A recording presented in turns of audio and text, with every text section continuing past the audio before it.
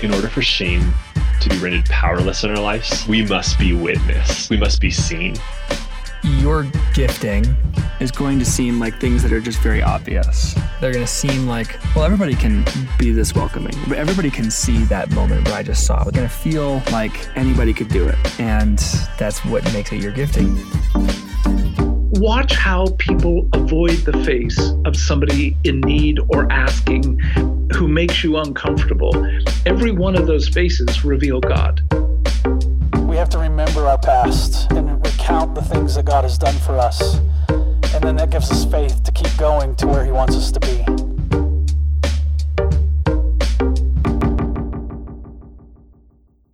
Hey guys, welcome back to the End Sons podcast. I'm Sam. And I am Blaine. And this time we have Morgan joining us in the studio for the third attempt at this particular episode? I don't actually know. I think we only did two. No, we're counting the third time's a charm. So we wanted to be there. The third attempt. Yeah, exactly. Morgan, thank you for joining us for the third attempt. Guys, I'm super stoked. I was so sad that we lost the files for number one. Yeah. Because it was an awesome conversation. One of the casualties of the summer, I don't know, fragmentation, brain fog of COVID shutdowns. All three of us recording from our garages, Yes. 3 different garages. And I was like so proud of us. Yeah. And then we said some really profound things, just lost to time.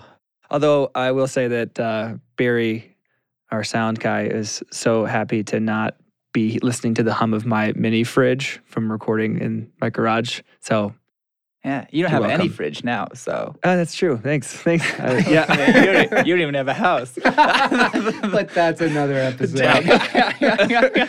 Gosh, so Blaine, great segue into I'm feeling painful and disoriented and lost and confused, and those aren't new to me for this last decade. And if you don't have a house and are living in a camper, I do have a blog post on that called Living on 15 Amps, because in fact we were for 6 months, so check it out. And you guys all survived. Mostly. The catalyst for our first conversation was that your book finally came out. Maybe one of the most anticipated products in the history of Wild at Heart. And while it is written predominantly to an audience of men in their 30s, we wanted to have a conversation on it here for our guys, many of whom are much younger, because the book that you wrote came out of a life that you lived, came out of pain that you identified and questions that you were asking right about the time that you were in your mid-20s. Is that right? Could you take us into the story of the book that we will get to started with deciding to take a journey that came out of some pain. So take us to the origin of the project. Like, what was the pain? How old were you when this started? Yeah, Blaine, thanks for the opportunity. And Sam, I was just praying this morning and just feeling so much excitement and anticipation to connect with the End Sons tribe, because in many ways, the message and mission of Becoming a King is the curated and distilled result of the thing that I most wanted when I was at that stage. And when I say that stage, I would say late 20s, and ending my university years, looking at grown-up life in the face, going, oh, shit. And I remember thinking in college, like, I didn't walk with God growing up, and I was an intense life seeker, adventure seeker, and had a lot of damage and self-harm through all that. So came into a confident, trusting relationship with God in college. And I remember thinking, like, where do you go to get educated on being a father, on being a husband, on being a man? Like, who's teaching that?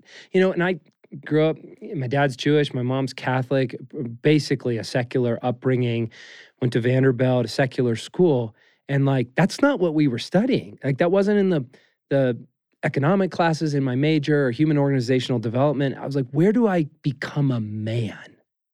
Because I know that's in me. and I don't know what to do with it. So I came into a relationship with God. And what I also found, you guys, is it didn't solve most of the dilemma.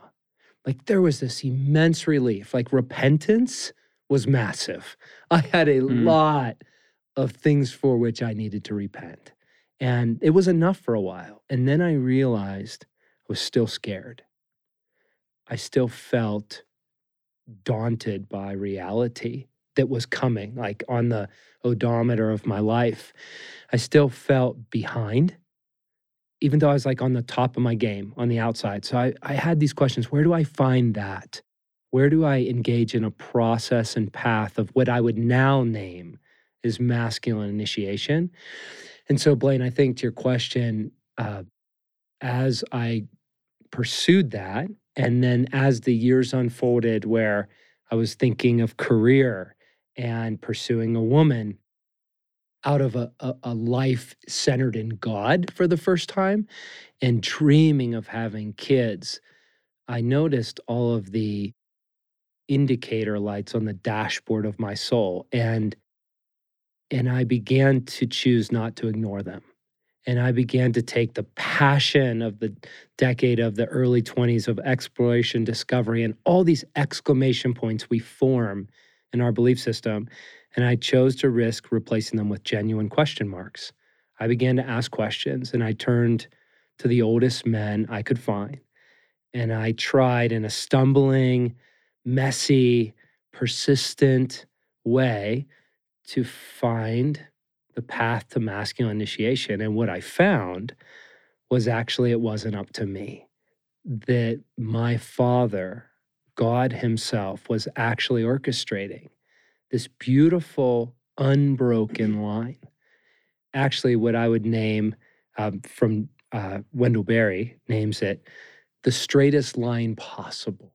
He's 76 when he writes it, and he says, what if, looking back on my life, what I found to be true is actually this wild journey that had so many losses and pitfalls and circling backs and misguided steps. Like, what if it was a line unbroken?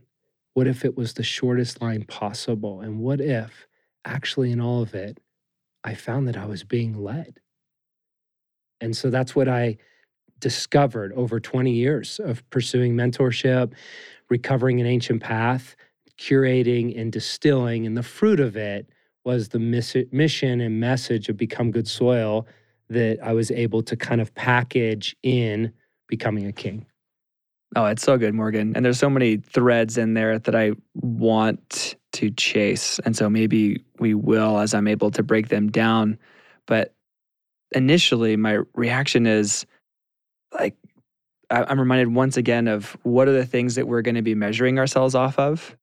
Because the two comments that most stand out to me are the feeling behind. Like, that's a conversation I feel like you can have with just about any man and just start listing through areas of your life, your yard, your body, your work, your finances, your relationships, your marriage. I mean, like, genuinely. Where are you not feeling behind? I'm behind in cleaning out my rain gutters. Like, it's so specific, and I can think of so many different places that I just start laughing at it like it's the verdict. Yes.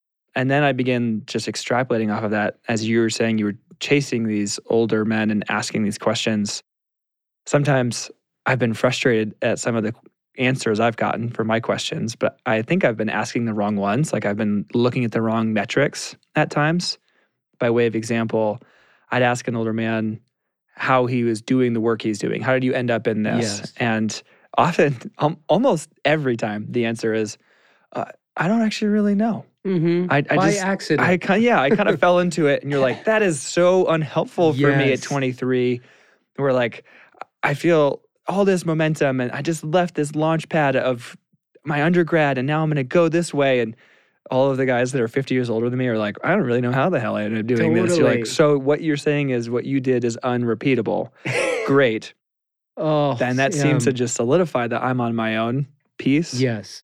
But now, as you're talking, I'm wondering if, as a younger man, my metric was, I was looking at their work. I was looking at their success. I was looking at a very much outside-in view of their life. and was wondering how I got those things. How do I end up driving a Land Rover when I'm 60? Right. That's the real question you're asking. No, right. Nothing else of like your relationships, your settledness, or even if the man I was asking was particularly settled, if he was actually 8 years old inside. And so I just once again brought back to this, what are the things that you began to want to measure? Like those indicator lights on your dashboard, taking them away from success, career, Land Rovers, and onto something else? Like what became the things where you were like, I'm going to check in on the progress of this every day or every year? Or what did that shift for you? What is that? Sam, I think you're really onto something really important, because as you're naming it, I realized that I hadn't really thought about this in this detail, but recovering the questions is an art. It's not a science, it's an art. And that takes time to even let that mature in us, because it is an excavating process. It's the opposite of building, which is what we're made to do and what gets us mostly in trouble when we take the image of God in us as a builder, as a co-creator, and in our woundedness and our immaturity, we go build things for our own gain. But asking those questions is an excavating process. And so I hear you saying, by asking questions, what you found you were really asking was, how do I drive a Range Rover, right? Yeah. It's like the great quote that Craig has brought to us that is in Becoming a King. He said, most men want to become matadors until they find themselves in the ring with 2,000 pounds of bull staring at them, ready to kill them. And it's at that moment what they realized they really wanted was to wear tight pants and hear the roar of the crowd. Mm-hmm. That's what they wanted, right? Mm-hmm. Like, so what are the questions? And I think what I found in the process was this idea that Dallas Willard first shared with me as the most important thing is not what you do, it's who you become. Because that's the one thing you will take with you into all eternity. And that's actually the one gift we'll give back to God. Just think about that.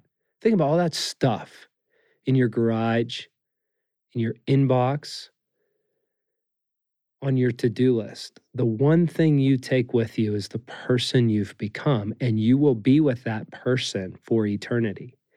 And so that question really began to distill in my soul, Sam, who am I becoming? And then I remember I was actually sitting with your dad, and he posed this. We were driving right through Breckenridge, because I remember the moment the Holy Spirit, looking back, was with us. And he said, find older men in their 40s, 50s, and 60s, and just ask the question, where'd they get taken out? What took them out? Because they were like you, and you'll be like them. Was it literally ask them the question, or was it ask yourself the question? Right.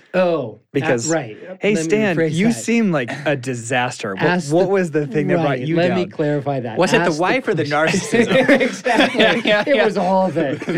The moment they took away my authority, damn it, I should have quit.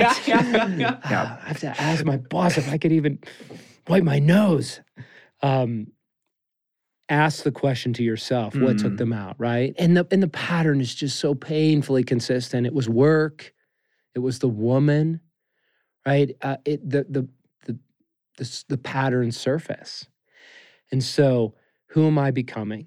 And then the other piece that began to get excavated as I asked that question, who have I become? Who am I becoming? Who do I want to be 10 years from now, 30 years from now? Is what is my impact on other people? Because we can't see that clearly. Like, friends, if there's anything we don't see clearly, it's ourselves. We see very dimly, and it's a process of humility to be willing to come to an honest place of receiving care and feedback from those that are closest to us, to ask, what is my impact? And it's not all negative. We actually have to celebrate where we are bringing God, the image bearer of God, the Imago Dei, to people. but we also bring harm. And frankly, we bring the greatest harm to the people most entrusted to our care, the people closest to us.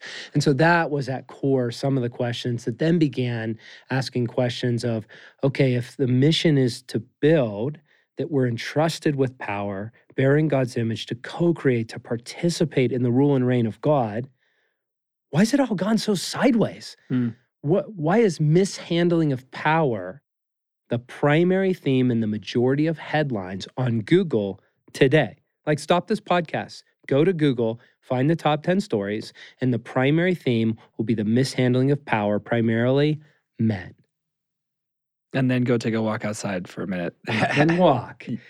And then say, okay, this is a clue. This is data. So what if this is on time for my masculine initiation? I'm not behind, but there is a father that's actually bringing this to my attention, that he's on a rescue mission to restore my heart, heal, mature, initiate me into wholeheartedness. And what if it's available? Woof. One of the things that I love about the project that you've distilled and curated is that it is kind of first principles based. Because that, when I think of my peers, and when I think of the men who are a little bit younger than us, the question when we name the pain is, yeah, exactly. Where do I start? Mm-hmm. What are the things? And it's just fascinating. Over the weekend, I was having a conversation, trying to figure out in the timing of this, going, hey, when did all my friends start joking about not being young anymore? And I went, it happens way earlier than you think. And I go, it happens when you cross that first threshold where there's not major structural momentum behind you, where I go, the day that my friends graduated college, they started joking about being old. But we corroborated this with when soldiers, friends of ours who are in the Marine Corps, got out of their basic training, they started joking about being old. Interesting. And it went, okay, so you have this, there is a transition that happens, but then, later in the 20s, near the end of the 20s, whether it's you have found the girl and now are realizing how far I am from being able to love her, or you haven't found the girl and you realize that you actually can't wait for that to live your life with God and to offer the things that are in you to the people God has given you to love. And you start to go, oh, crap. I feel almost every day so far from being the person who can even handle the things I'm entrusted with right now. Yes. Not like a decade from now, but I'm 30. And I go, okay, 2 kids, a house, a wife, 1 car, 1 garage, 3 trees on my property. Like, I don't feel able to handle those things or to master them. And so I go, feel the question over to you of, okay, what are the core values? What are the first things? Literally, where are the starting places in you're right, the pain that you're describing, I feel, now what? Okay, Blaine, what I love about what you're naming is they're right where you are. Because what you're naming is a perception of reality, like an interpretive grid. You see your life as a king ruling over a kingdom.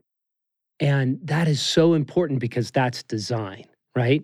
Your 1 car and your 1 garage and your 3 trees are your kingdom entrusted to your care. And what I love is the ambivalence of this wanting to steward it and this, damn, why even in this, there are things that go sideways. Like, that is the perfect on-time moment for masculine initiation. Because see, the beautiful reality of initiation is it's not an age. It's a stage of development that every man must go through in order that he can mature and be entrusted with more and more of the portions that God has appointed to him. And I noticed that with having a son. Like, my son hit 15 and he was doing really well. And I was like thrown off by it. Like, I was actually sideways. Let me not understate it. I was a mess by him doing well. And what I realized in the moment was, oh, he's on time as a 15-year-old young man. And the 15-year-old in me actually has an incredible amount of trauma that I didn't understand, I didn't see, wasn't visible. That 15-year-old in me has to become healed. He has to become integrated into the whatever 43-year-old self at the time. And so he's 15 and I'm 15. And God is initiating both of us, fathering both of us. And so what was so cool is I didn't find this until I had a maturing son and daughter, that these core questions of masculine initiation, of who is God really? Who am I personally? And then as a man, like, what is the nature of reality? What is the story in which we live? And what is my personal frontier in this moment? Those questions were the same for my 15-year-old as they were for me at 44. And so it's just an example of there are these multiple passes that God will bring, first in childhood as we are developed and parented into maturity. And if those are missed, what you're naming, Blaine, is they come back to us. And often in Western culture, they come in this stage of what you said. I love the way you named it, of structure is no longer driving our life, right? Like, my brother went for a run at 6 a.m. He works in this big corporate deal, and he works with younger guys. He's the old guy at 40, and most of the guys are mid-20s, upper 20s, sales. And they're like, you went out for a run at 6? These are D1 lacrosse players, former, right? And they said, we haven't done a thing since our coaches were riding our ass in college. My brother doesn't have the genetics of a D1 player, but he has 2 kids at home. And he knows, I take care of me so I can come and do my work and be all in and still have energy to care for my family. And they're like, we haven't worked out in years, right? Yes. And so masculine initiation is a stage and not an age. And it's a revisiting of pieces and parts of us that did not receive the initiation, the opportunity to mature in that season. And that's okay, because in God's kingdom as sons, we're always on time. And that's the rescue. I'm back in my garage thinking about this conversation the first time, and hearing that phrase, it's almost like the first time every time, of just what if you were to really sit with, you are on time. Yes. And what happens in my body? Why do I feel my shoulders relaxing and I didn't realize that I had been tense up until then? Why do I feel this, like, if I genuinely receive it and sit with it, rather than like, yeah, I'm not on time, God can use any moment, blah, blah, blah, blah, which is the internal skeptic that tries to keep things from sinking in. And once he gets out of the way, there's this, oh, how heartbreakingly hopeful, because I do feel all those places that don't feel on time. The majority doesn't feel on time. The majority feels that narrative of being behind. So I want to combine that with, you use the language of excavation a lot.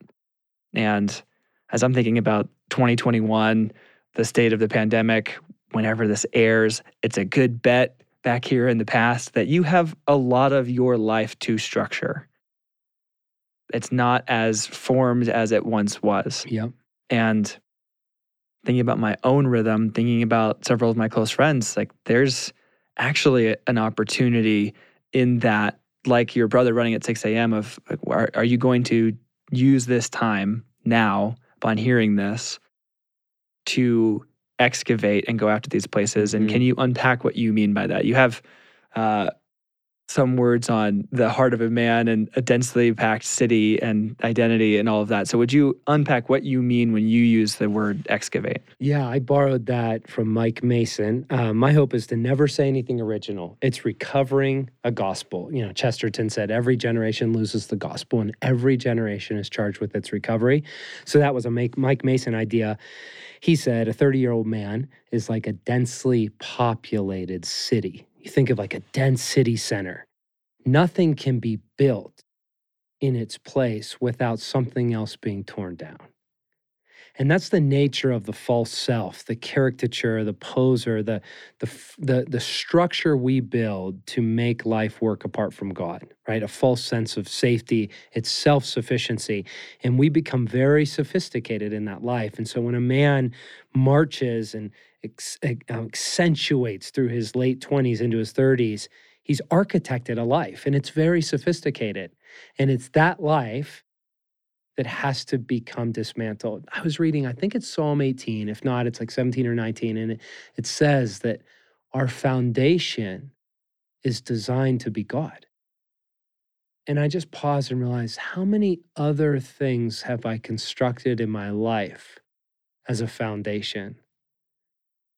It wasn't God. And it's not until it's shaken that we find that out. It's not until drought that we find the roots don't go deep. It's not until storm that we find that the foundation is actually not steady. And that's what the 30s often do for most men for the first time.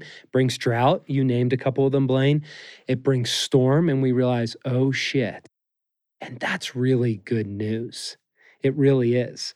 So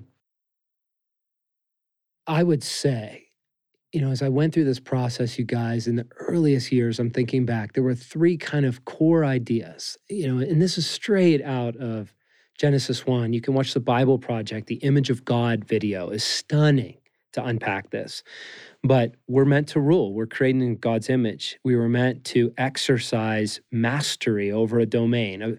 It's a realm where we have say. You're 3 trees, you're 1 car, you have say. And I love, Blaine, that in some of the banged up parts on your car, you've replaced them with junkyard parts and not got the Mako Auto Parts full paint job for $5,000, for $500 or for $50. You've made it work. And you're saving well. You're actually managing quite well over that vehicle. Well done. I love seeing that. It's a joy bomb when I pull in and see the miscolored panels on that rig. I painted it now though for $10. So good going.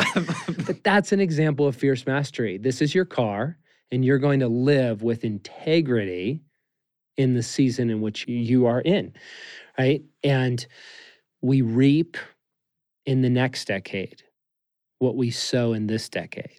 I remember a mentor said that. I'm like, what are you talking about? I'm just trying to get to lunch.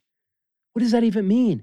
I'm not sowing anything. I'm not, exactly. But here I am spending most of my time with guys in their upper 40s and early 50s. And let me tell you, most of them are thriving. The fruit in their marriages, in their kids, in their work in the world, in the midst of really, really hard circumstances, lost businesses, like heartbreak, they're thriving. And so there is a theme of build. What do you do when you're made to build? It's the Imago Dei. But what we often do as young men is we go out, we build a name for ourselves, we make a little money, and we want to get something going. Like, it's just amazing how most men, just try that on. I want to make a name for myself. I want to make a little money. And I want to get something going. There's nothing inherently wrong with those desires. But when they are untethered from God at the center of reality, from masculine initiation, and from a God-led, response-driven life, they become about the self-life. And they become very futile. And instead, the idea of excavation is what if the radical invitation of the gospel to a young man, and here's the point, guys, like here's the moment, like hit pause. What if the radical invitation is not to build? What if first it's to excavate over build? What if first it's to take the lowest seat at the table until God makes it impossible to not stay in that seat? What if it's the slow and steady, not the quick and easy? And you can try the other thing. You can build a big company, a big bank account, big name for yourself. But here's the challenge is whatever is built out of the self-life must be maintained by the self-life. And in the end, you will become exhausted if you are not already exhausted. And the bigger they build, the farther they fall. And so you either can learn from your pain and choose humility or humiliation, but there isn't a third choice. What do you choose, Sam? I want you to say first. What do you think when you hear excavation? And Sam, you just layer on your kids, your life. You think the invitation to not build as motive, right? We're not talking about externals. We're not talking about quit your fill in the blank today. We're talking about motivation, excavate instead of build for a time. Oh, yeah. I can absolutely relate to when I graduated from my undergrad, I literally wanted to build a giant pyramid and carve my name into it. Like it was that, like, I feel like I feel like an animal. Like I feel like I just like, is it a full moon? Like what is going on? Like I had this. What do you primal, mean? What was it? What was it in you? Something was ignited, that like build, name, create, legacy thing. Like that switch got flipped. Yeah, make your mark on the world. It didn't matter what it was. I needed to go do it, which is why I felt a little animalistic of like, this is just going to be blind ambition. That is just, I'm just going to go. It doesn't matter what it is. And it's going to be simple. So pyramid, name, and be like, this, I can point to it. Tire kingdom. I can see it, right? Yeah. Like something. Totally. And then can so relate to the, what are you sowing? What is the fruit of what you're doing in the daily? Like, the daily is my lens often. The daily of, okay, so was up at 10 and 11 and 3 and 4 and 4:15 and 4:30 and 4:45 and then 7. And it was like, okay, I wasn't thinking about like the face of God I was showing my kids this morning. I was thinking about how to make them eat enough of a healthy breakfast that I could justify giving them the yogurt and blueberries as this carrot, and they could go off and do their thing, so then I could be released and go do what I do for the day. Yes. And I'm thinking about the things that are between me and the day ending. So yes, that's right here. That's it. It is right here. And often that's it. And often when I try to like zoom out or make that focus go to the week or to the month or to the year, it's overwhelming. And I find myself just sort of slowly rocking back and forth and wondering when I got in the fetal position. Sam. So that's all there, and that's all true. Yes. And I mean, it sounds comical, but it is straight. It's I'm not making it up. Oh, it's honesty. And it is so helpful for me to work backwards. So helpful for me to go like, who's the older man or woman that I've met that said, I really love all the time I spent at work and away from family. Mm-hmm. I wouldn't want another minute of rest and interaction with my kids. Like, who says that? Right. Find me a person. Exactly, that a is happy person. Totally in shambles. And just to begin tracing that back. And that was for me one of the things of going, I've imagined a lot what my relationship with my kids will look like when they are 10, 15, Beautiful. 20, and going, oh, I'm not going to just magically appear there with a conversational relationship, a respectful relationship, a loving relationship with my son and daughter in 10 years if that isn't already happening. And I can experience a lot of condemnation and shame in that and go like, oh, great. So every moment I fail, I've like lost that future, which is just, again, for me, that pull towards it's just me. There is no God. And it's like, oh my gosh, how am I meant to impart any sense of settledness and stability on my children when I feel like I'm getting thrown around the edge of a rope sometimes by my own internal world and emotions and self-assessment, and to go like, okay. Life is lived one day at a time, and you do have this very helpful expression of like, when do you measure and when do you live?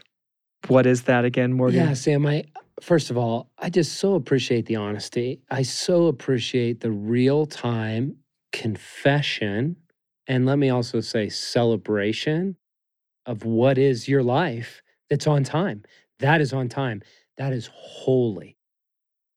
That is sacred, because you will not be waking up in the middle of the night multiple times forever. Right. Right? Now I know. Oh, don't get me down that track. I understand. I get it. But your interpretive grid is really right on, because that fetal position is the I need God, right? I stand in need. And when a man comes to the end of his rope, remember Dallas Willard once said, someone said, where do you find God? And Dallas, in his old way, said, well, he does have an address. His address is at the end of your rope. You just go, okay, God is where I have run out of every self-saving solution. And I remember, Sam, in those wakeful nights, my kids grew up in the house that your kids grew up, because we bought your childhood house, That's right? why we're all the same. So Ute Valley Park was a house right behind our postage stamp yard, Suburgatory. You guys know it as well as we do. So I would man bag Joshua and all the women at the park with the man bags, that chest carrier package, and then me. Oh, yeah. And we would just do laps, because all I remember about the first 6 to 9 months of his life was him crying. But the one place he wouldn't cry is the bike trailer and the man bag. And I would walk Ute Park, and one morning, hours, exhausted. I remember I was walking through the park with a cup of Starbucks, because there's a Starbucks on the corner. And I was on this little deer game trail, and I looked down at the coffee, and I don't remember buying this. Yeah. I literally don't. And then I thought, did I steal it?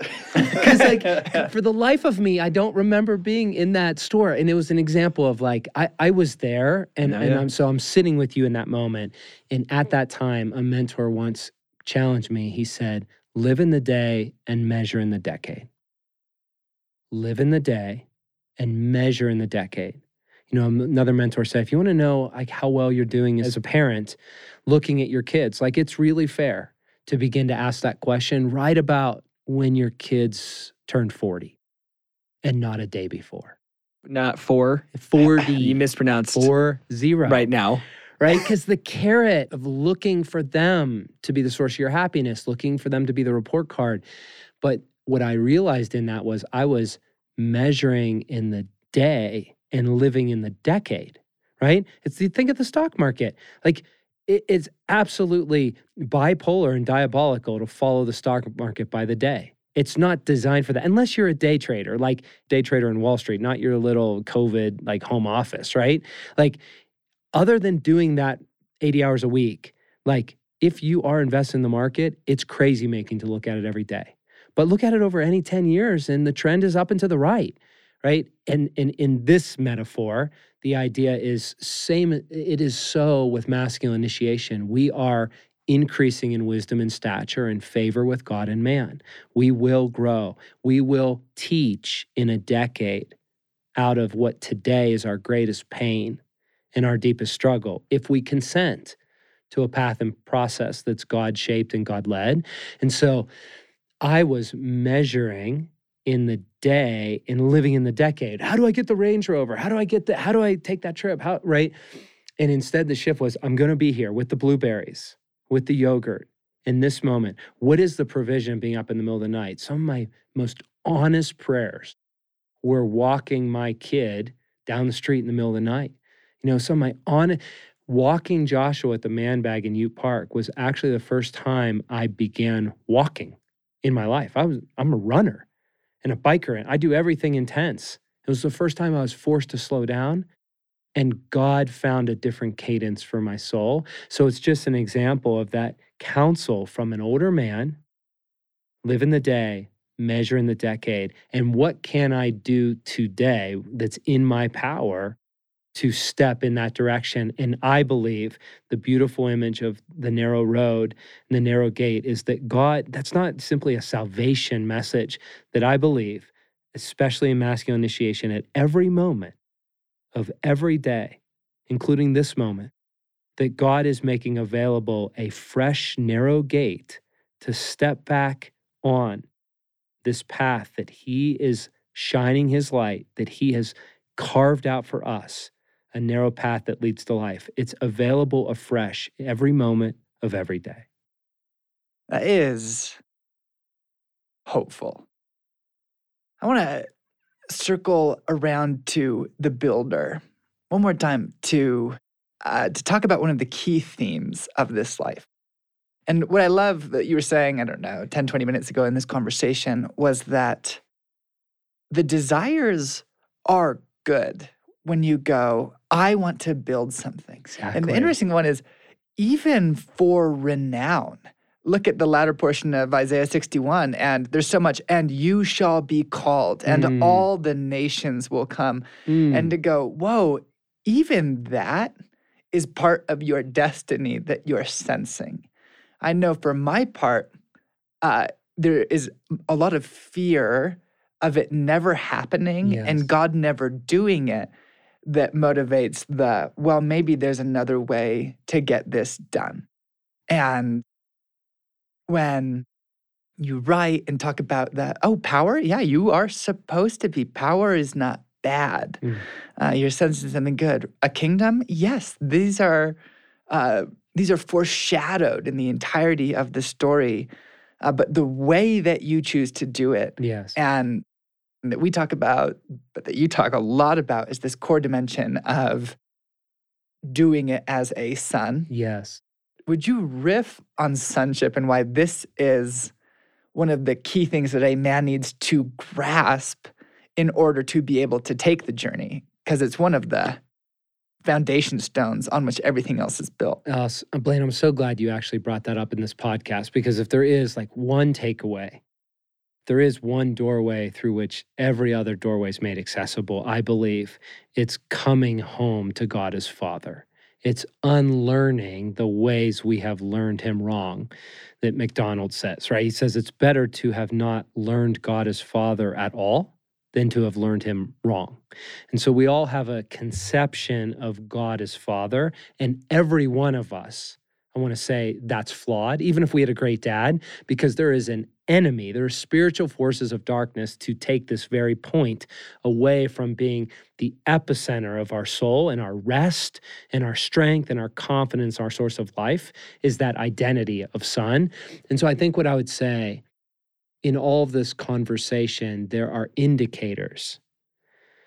Sam, you named the fetal position, right? Blaine, you named the fear. This is the goal of, as we get honest, as we get curious about how we react to our circumstances, they will reveal our true belief system. Dallas Willard says actions reveal beliefs 100% of the time. And so often what we find below our theology, below our creedal statements, is we find a heart that has fundamental beliefs that God is not a good father, that he is not the fountain of abundance, provision, affection, courage, laughter. And as long as we don't know God in that manner as he truly is and relate to him and put our confidence in him, life is up to us. And so even all this stuff we're talking about, masculine initiation, be a good man, change the world, build something, leave our mark on the world, find out what we're meant to be. Without sonship, it all becomes very futile, because at the end, it's up to you. And at the end, you're on your own. But the reverse is true, that when we come home to God as Father and receive this lavish love that he's initiating, and our first act is not to make it happen. Our first act is to respond to his initiative. Then there's a weight, like you said, Sam, with your shoulders, that comes off, that we realize we are loved right here and right now. We don't have to change anything. There's nothing we can do or not do, or say or not say, that will cause God to withdraw his affection, his delight, his care, his posture of being for us. And so I believe that the journey of becoming a son is a process.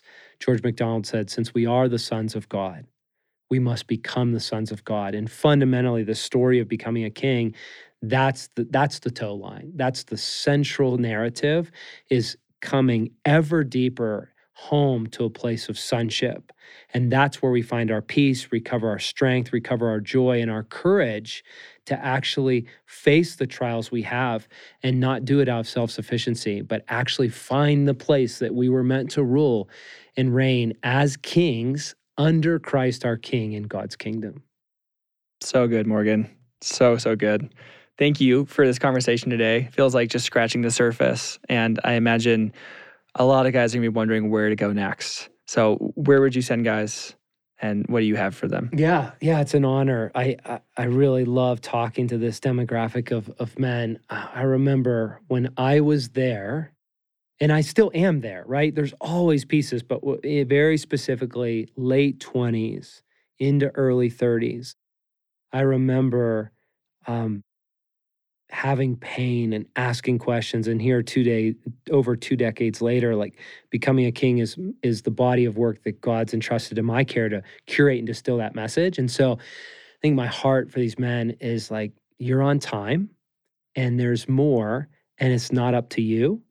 And so, yeah, if you're resonating with this, we've done several awesome podcasts on And Sons before, but there's a treasure chest at Become Good Soil of blogs and podcasts to go the next step in this content if you're moved. And as I was praying into this podcast today, I really just had a heart to connect with the And Sons tribe. I absolutely love that Blaine and Sam, that you guys are shepherding a path, a process, an opportunity, a language, an interpretive grid for young men.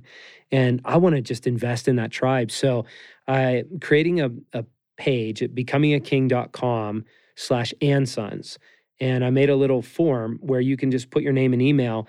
And later on this year, when enough guys get a chance to hear this podcast, I'd love to circle up on Zoom.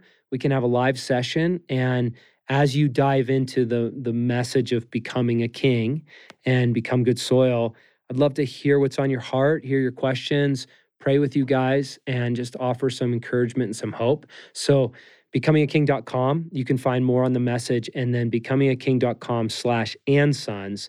Just put your name and email, and sometime later this year, I'll reach out back to you and we'll get a date on the calendar and circle up with like-hearted young men. It's awesome. Thank you, Morgan. But to have to be so bad. Woo!